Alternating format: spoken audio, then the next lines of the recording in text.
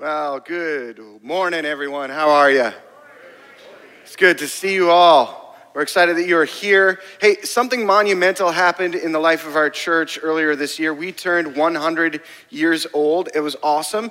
But also this past week, one of our congregants turned 100 years old. So, Bert, I know that you're not here with us right now, so I want to wish to you a very happy birthday on behalf of all your Sea Road friends and family. Thank you so much for being a part of us and pacing us as a church, gaining as many days old as we are as an entire organization. That's super awesome. We hope you're doing well, and man, do we ever love and appreciate you in the way that you invest in us. Ladies and gentlemen, it is so exciting for us to be here today to just talk about and wrap up this series that we've been in called All in the Family. We've been talking about a variety of different things that if we would add them intentionally into our lives, it would help us in our relational vitality with Jesus and with other people. And today we bring that all to a conclusion by answering this question: the difference between good intentions and great friendship. I want to tell you a little bit of a story. I happened to be in grade 7. I'd made the senior men's basketball team in my middle school. So a bunch of 9th graders and 8th graders and me and one other grade 7 student were on the team. We were in 15 passenger vans and we were headed to an out-of-town tournament. The first time ever that I was going out of town on a tournament. I thought it was the best thing in the world. And we were traveling with the girls team as well. There just so happened to be a girl on the other team, and her name was Mikey. I thought that was a strange name for a girl. So I made the mistake of asking the question, hey, does anybody know what Mikey's real name is? And my friend, Jonathan, our captain, I was friends with his younger brother, he was our 9th grader.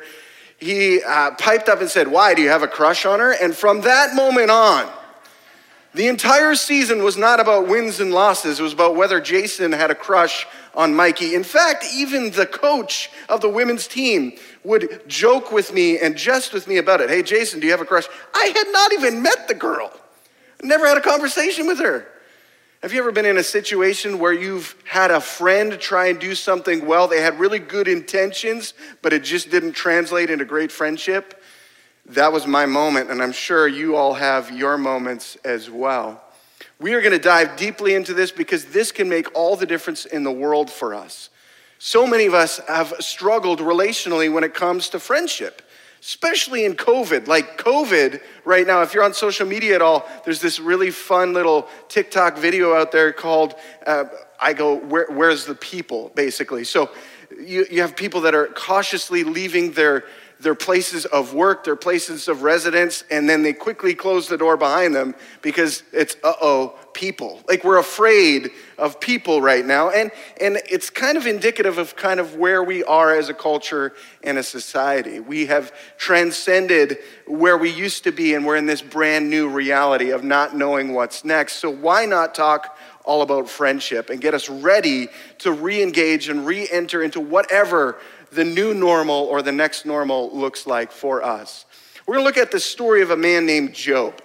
Now, Job was a really interesting character. His story is contained in the Bible in a book that bears the same name as he does. So if you want to venture there with me, we're going to be talking a little bit about it. Now, Job's story is unique because it is set up in a very different way than kind of anything else that you'll read in the Bible. At the outset of Job's story, there's this cosmic challenge, let's call it that, where God is looking down on Job and he's really pleased in what he sees in his life. And he sees this man that is passionate about who he is and wants to pursue God and wants to make sure that he's honoring God in every facet of his life. He is totally sold out and dedicated to the best of his ability to following God's plan for his life. And then the adversary enters the conversation, the adversary being the devil, our enemy. And the devil kind of has this conversation with God going like, hey, you know that Job guy? I bet you he would not follow you if you would take away all of his blessings. If you'd allow me to inflict some pain, some hardship, some challenge into his life, I bet you he's going to turn away from you, walk away, curse you, and die. I think that's going to happen. Now God is like, you know what? I don't believe that. I trust in the friendship that I have with Job. And so he lets this play out. Now, Job, you need to understand, Job was a fully blessed individual. He had a large family. He had an abundance of resources. He had an abundance of power. He was well known in his region. He was well known in the space in that area. And so he had a lot to lose, you and I would say. And one by one, these things are stripped away instantly. He loses his family in a tragedy. He loses all his possessions. He gets raided and they get taken away from him. And in fact, he's even has a battle with his health challenge, where the adversary just inflicts these painful sores and wounds on him, where it hurts to sit or lie down or stand up. Everything is painful. Everything is frustrating. Everything is a challenge. And it's in that moment that a couple of good intentioned minded individuals show up on the scene. Check it out. Chapter 2, verses 11 through 13. Let me read this for you. When 3 of Job's friends heard of the tragedy he had suffered, they got together and traveled from their homes to comfort and console him. Their names were Eliphaz the Temanite, Bildad the Shuhite, and Zophar the Naamathite.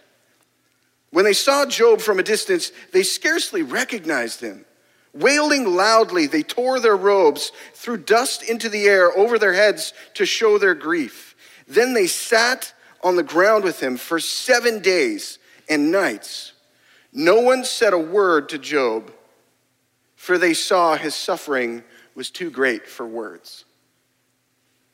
Talk about some really solid friends, or what we think are solid friends. At his deepest moment of despair, they show up and they're present with him, sitting in the literal ashes on the ground with him, entering into his pain, entering into his plight, and they say nothing. 7 days, 7 nights, not a word. They're there, they're present. Interestingly enough, the story doesn't end there. It continues on, and the rest of the book of Job is an exchange of conversations between Job and his friends, and then Job and God. And Job and his friends, here's what happens. They start out really well, and they start out really strong, and then they start speaking. And they start saying, well, you know what, Job, all this is happening because there's got to be some sort of residual sin in your life, and that's why God is cursing you and this, that, and the other. They start chastising him. They start ridiculing him to a certain point.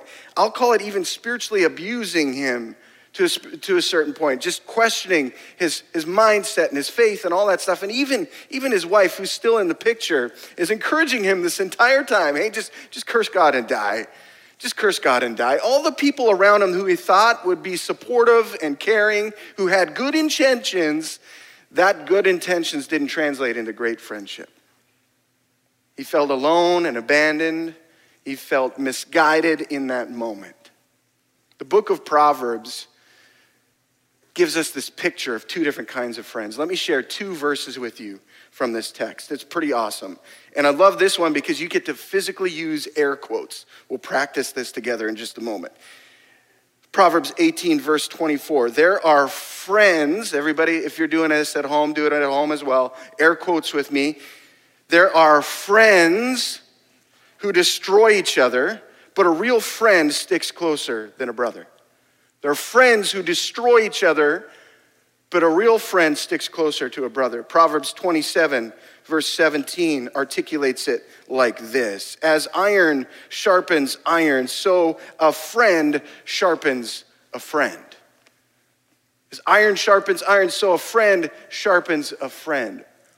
Okay, so what does this all mean, Jason? How do we move forward into great friendship if we have the best intentions in mind? I'm going to give you 3 ups. The first is this: we show up.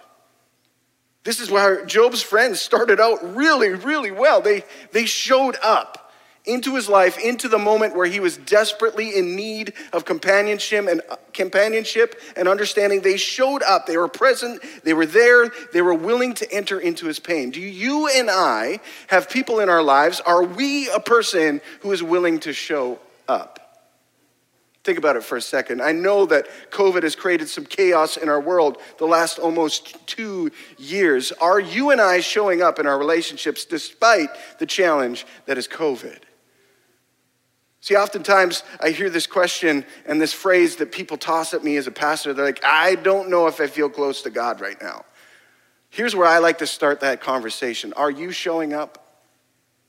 Are you showing up in your relationship with God, in your walk with Jesus? If you're not showing up, that's why you feel disconnected. You're not there, you're not present, you're not investing, you aren't valuing this relational connection. If you're not showing up, you're not there. Imagine for a moment that my wife asks me to do something to meet her someplace and I don't show up. You think that's gonna be a pleasant conversation afterwards? Yes, it will be, because we're gonna work through the conflict, it'll be restoration, we'll have a great moment to embrace later, it'll be awesome. But it's a challenge, right? If I'm not physically there, if I'm not showing up, I have no shred of relational integrity to my name. And the truth and the reality is that too many of us, when things become difficult and hard, with our friends, with our family members, and even with God, we stop showing up. We stop showing up. It gets too hard. We're like, you know what? I'm abandoning ship. We view relationships as disposable. Where did we get that idea? I mean, my toaster oven breaks down or my microwave breaks down and I go and buy a new toaster, I buy a new microwave. I don't fix that microwave. And so maybe that's crept into our relational ethos as a society and as a culture, but that's not how we can handle relationships. That isn't relationship. We need something way beyond good intentions. Way beyond good intentions. Like when you are moving and you need help moving. And you have people that say, yes, I'll be there. And then they don't show up. You know what I'm saying? We get frustrated, we get hurt, we get angry. We can't count on or rely on people. Are we showing up in our relationships? Are we showing up in our walk with Jesus? If we want to translate good intentions into great friendship, we have got to start showing up. The second up is this: listen up. Listen up. And again, Job's friends started this out really, really well. When they saw the plight of their friend, they showed up. They were present with him for a full 7 days and nights. They didn't say a word. They were just listening. Far too often, you and I enter into a relational conversation, not with the mindset of listening first, but with the mindset of, I'm going to give them a piece of my mind. Think about this for a moment. Have you ever had somebody struggle with what I call the fix-it-Felix syndrome? Like you talk to them about something and they immediately jump to 47 different conclusions of what you could do to fix your problem. Anybody have a friend like that? Anybody been that kind of a friend? I'm honest. I'm kind of like a fix-it-Felix at times, where I'm looking to fix somebody's problem. That's not friendship. That's not friendship. That's not our job. That's not our responsibility. When you're asked, then by all means, you can share your thoughts, your opinions. But more importantly than that, if you and I would listen up, it's an opportunity to hear what Jesus is doing in the moment. See, if we're walking in a relationship with God, if we're showing up in a relationship with God, you know what happens? He starts communicating with us.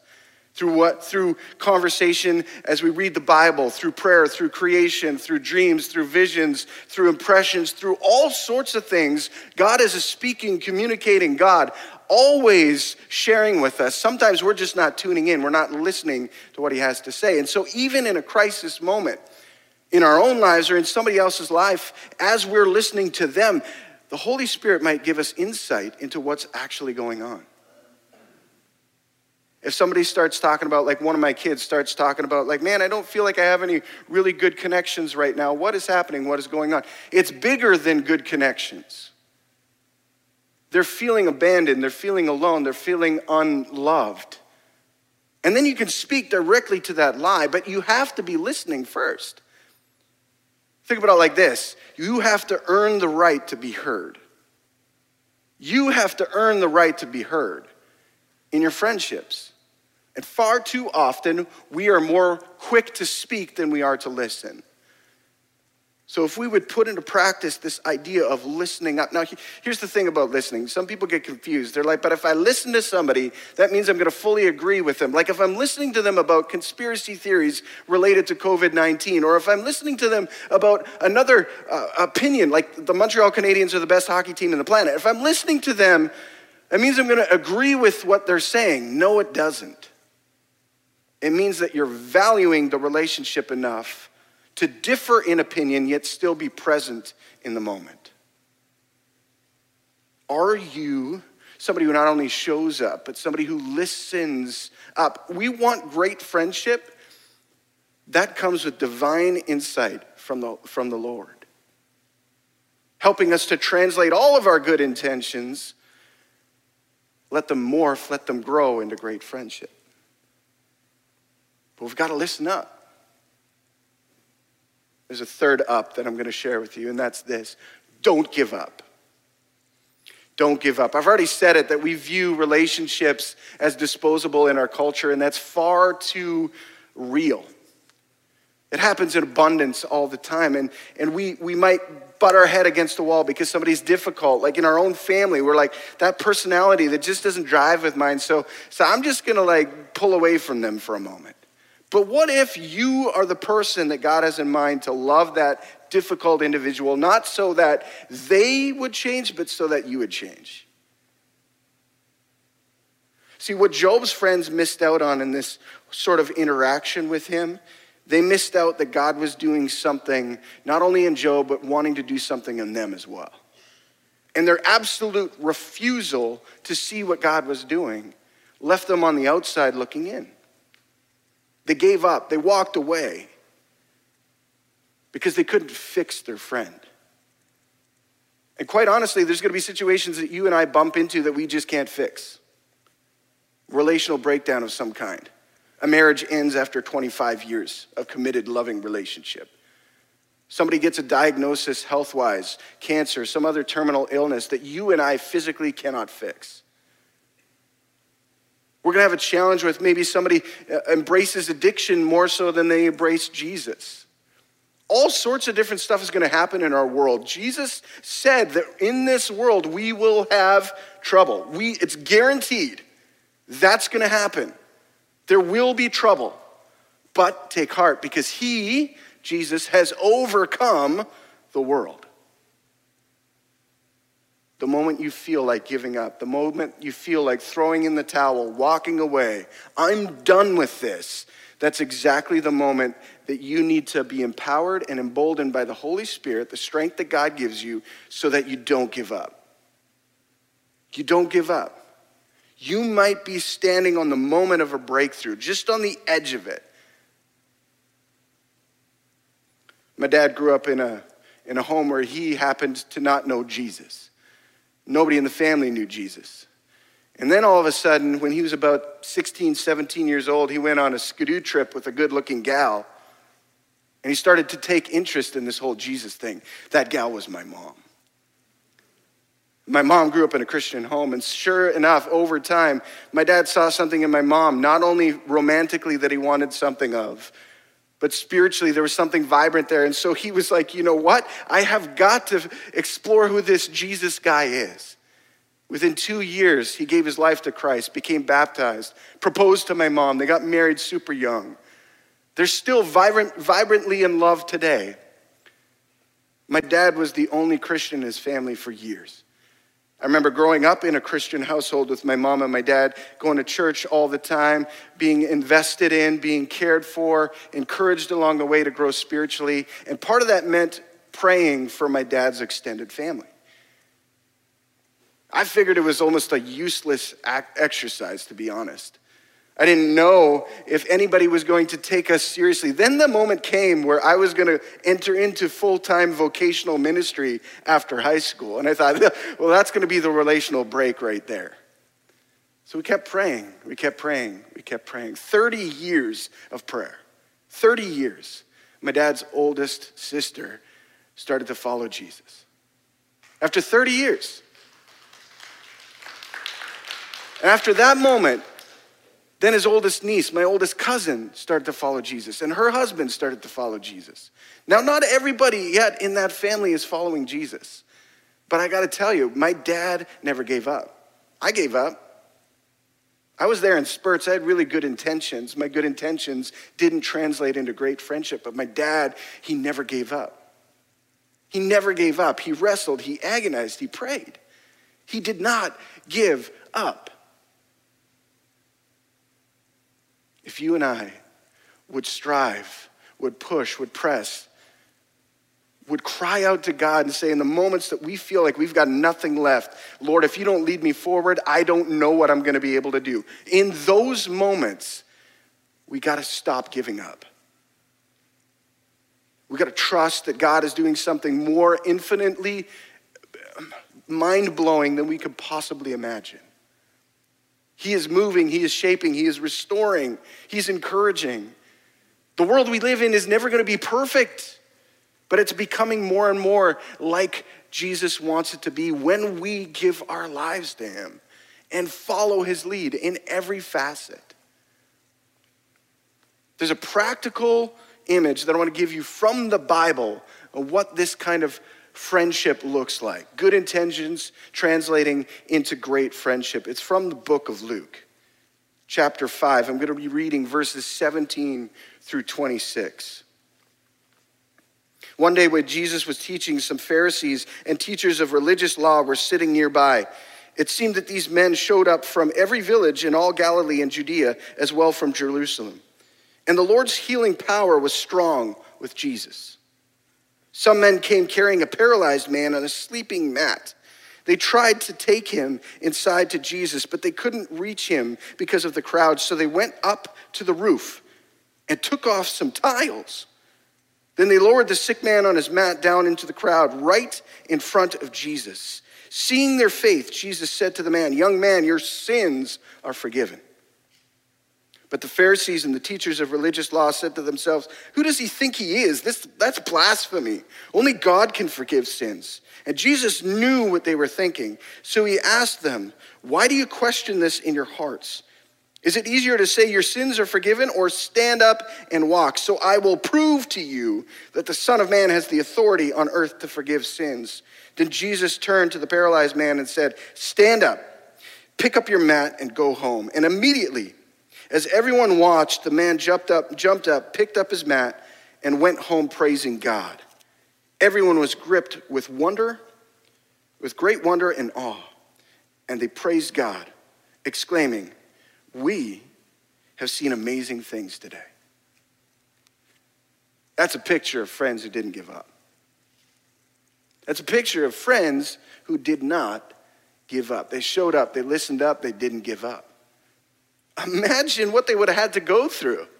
Fighting through a crowd, making room for a paralyzed man they were carrying on a mat, climbing up the side of a house, digging through a roof so that they could bring their friend to Jesus. And that's the truth of it all. See, great friendship, if you boil it down to what does that look like? It means bringing your friends, the people you care about, to Jesus. Through prayer, through actions, through the way that you love, through the way that you care, through how you speak, how you show up, how you listen up, how you don't give up, bringing it all to Jesus. If you and I want to truly make a difference relationally in our world, we need to learn how to love and live like Jesus. We need to learn how to bring our friends to Jesus. We need to learn how to bring our family to Jesus. We need to learn how to bring all of our relational connections, lay them down at the feet of Christ so that he can do all the fixing, because you and I can't do it. Our best intentions will never get us to where we want to be relationally. Our best intentions will never get us there. It is only Jesus that will make all the difference.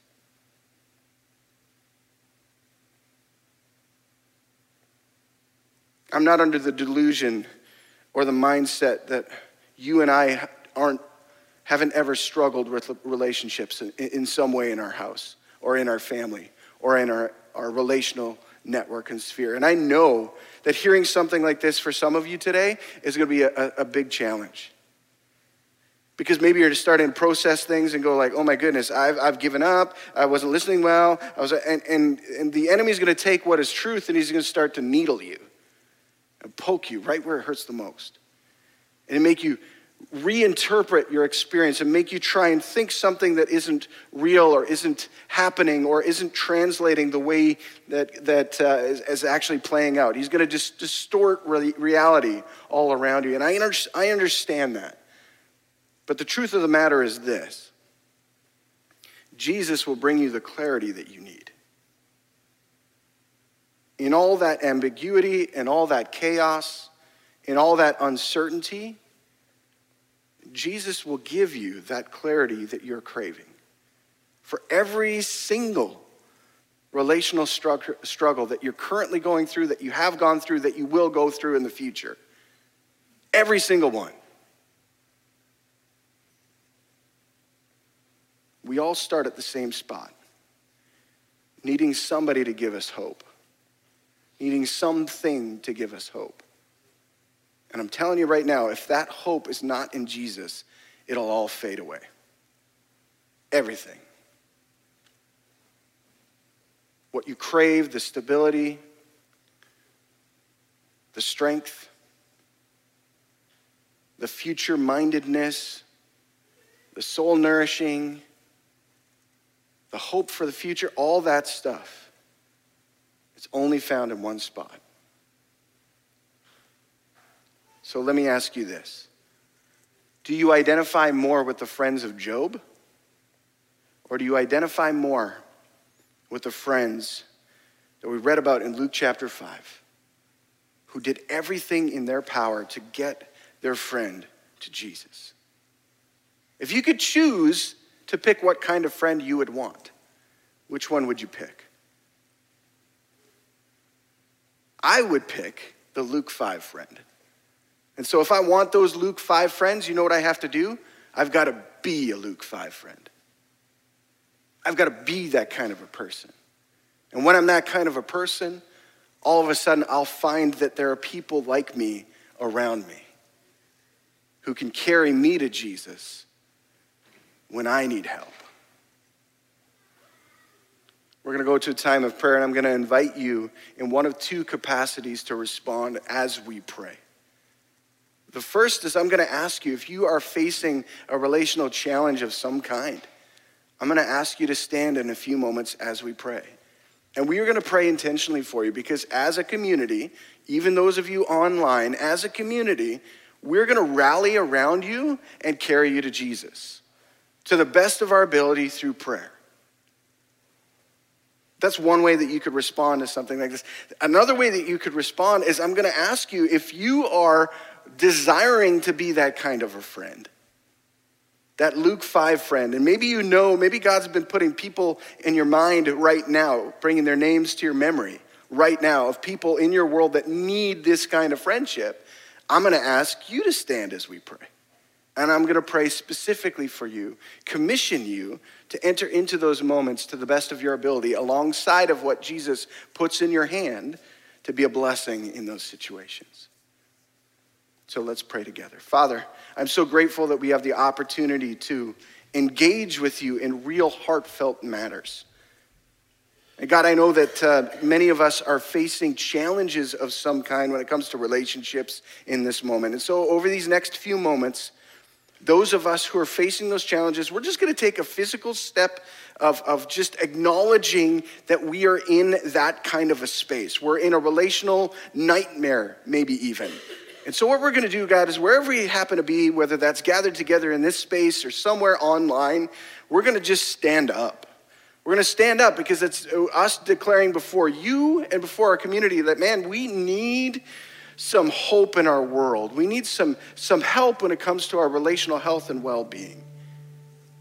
And God, for those people that are standing in this space, for those people that are standing at home that desperately need you to intercede, God, would you move mountains? Would you bring hope in the darkest moments of life? When the enemy is overwhelming and just gnawing at us in our hearts and in our minds, would you instead allow us to be filled with your truth that replaces those lies, that replaces those feelings of inadequacy or unforgiveness or whatever it happens to be. And instead, would you allow us to see what it is that you're up to?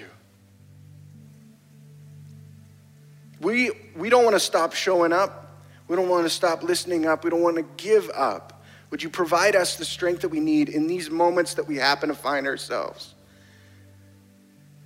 Jesus, I'm also fully aware that many of us need to be reminded that we need to be kind of like these Luke 5 friends. And so over these next few moments, if there are people in this space or again gathered in our online community that want to step into this, that want to embrace it, I pray, Lord, that you give them the courage right now to stand up.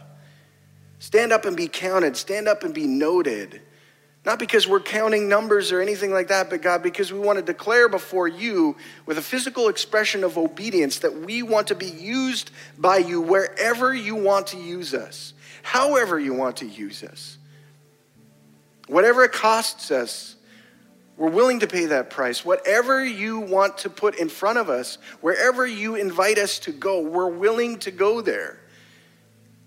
Not because we're going to be able to fix everything, but because we trust what you have already done and will do. Lord, help us to be these friends in a world, in our community, in our culture, in our society, in our church that are desperately needed so that other people can be drawn to you. And God, I recognize that asking people to respond immediately doesn't always work for some of us. We're slower processors, and that's okay because that's the way that you've made us. So God, I pray over the next week ahead, the days ahead, the month ahead, that you would remind us and give us opportunities to practice translating good intentions into great friendship. That we would learn to be the people that you've called us to be, wherever you have placed us. Lord, you're creating something new that's yet oddly familiar. So God, would you draw not only us to yourself, but anyone who does not yet know who you are? Would you draw that person by name to you? Speak into the questions that they have, the desires that they have, the hopes that they have. Bring those Luke 5 people around them to remind them of who you are and how much you care and what power you have to heal, to save, to encourage, and to restore. Father, you are good. May you bless us and protect us. May you smile upon us. May you turn your face towards us. May you grant us your favor and your peace in all of our relational entanglements. We pray this in your name. Amen.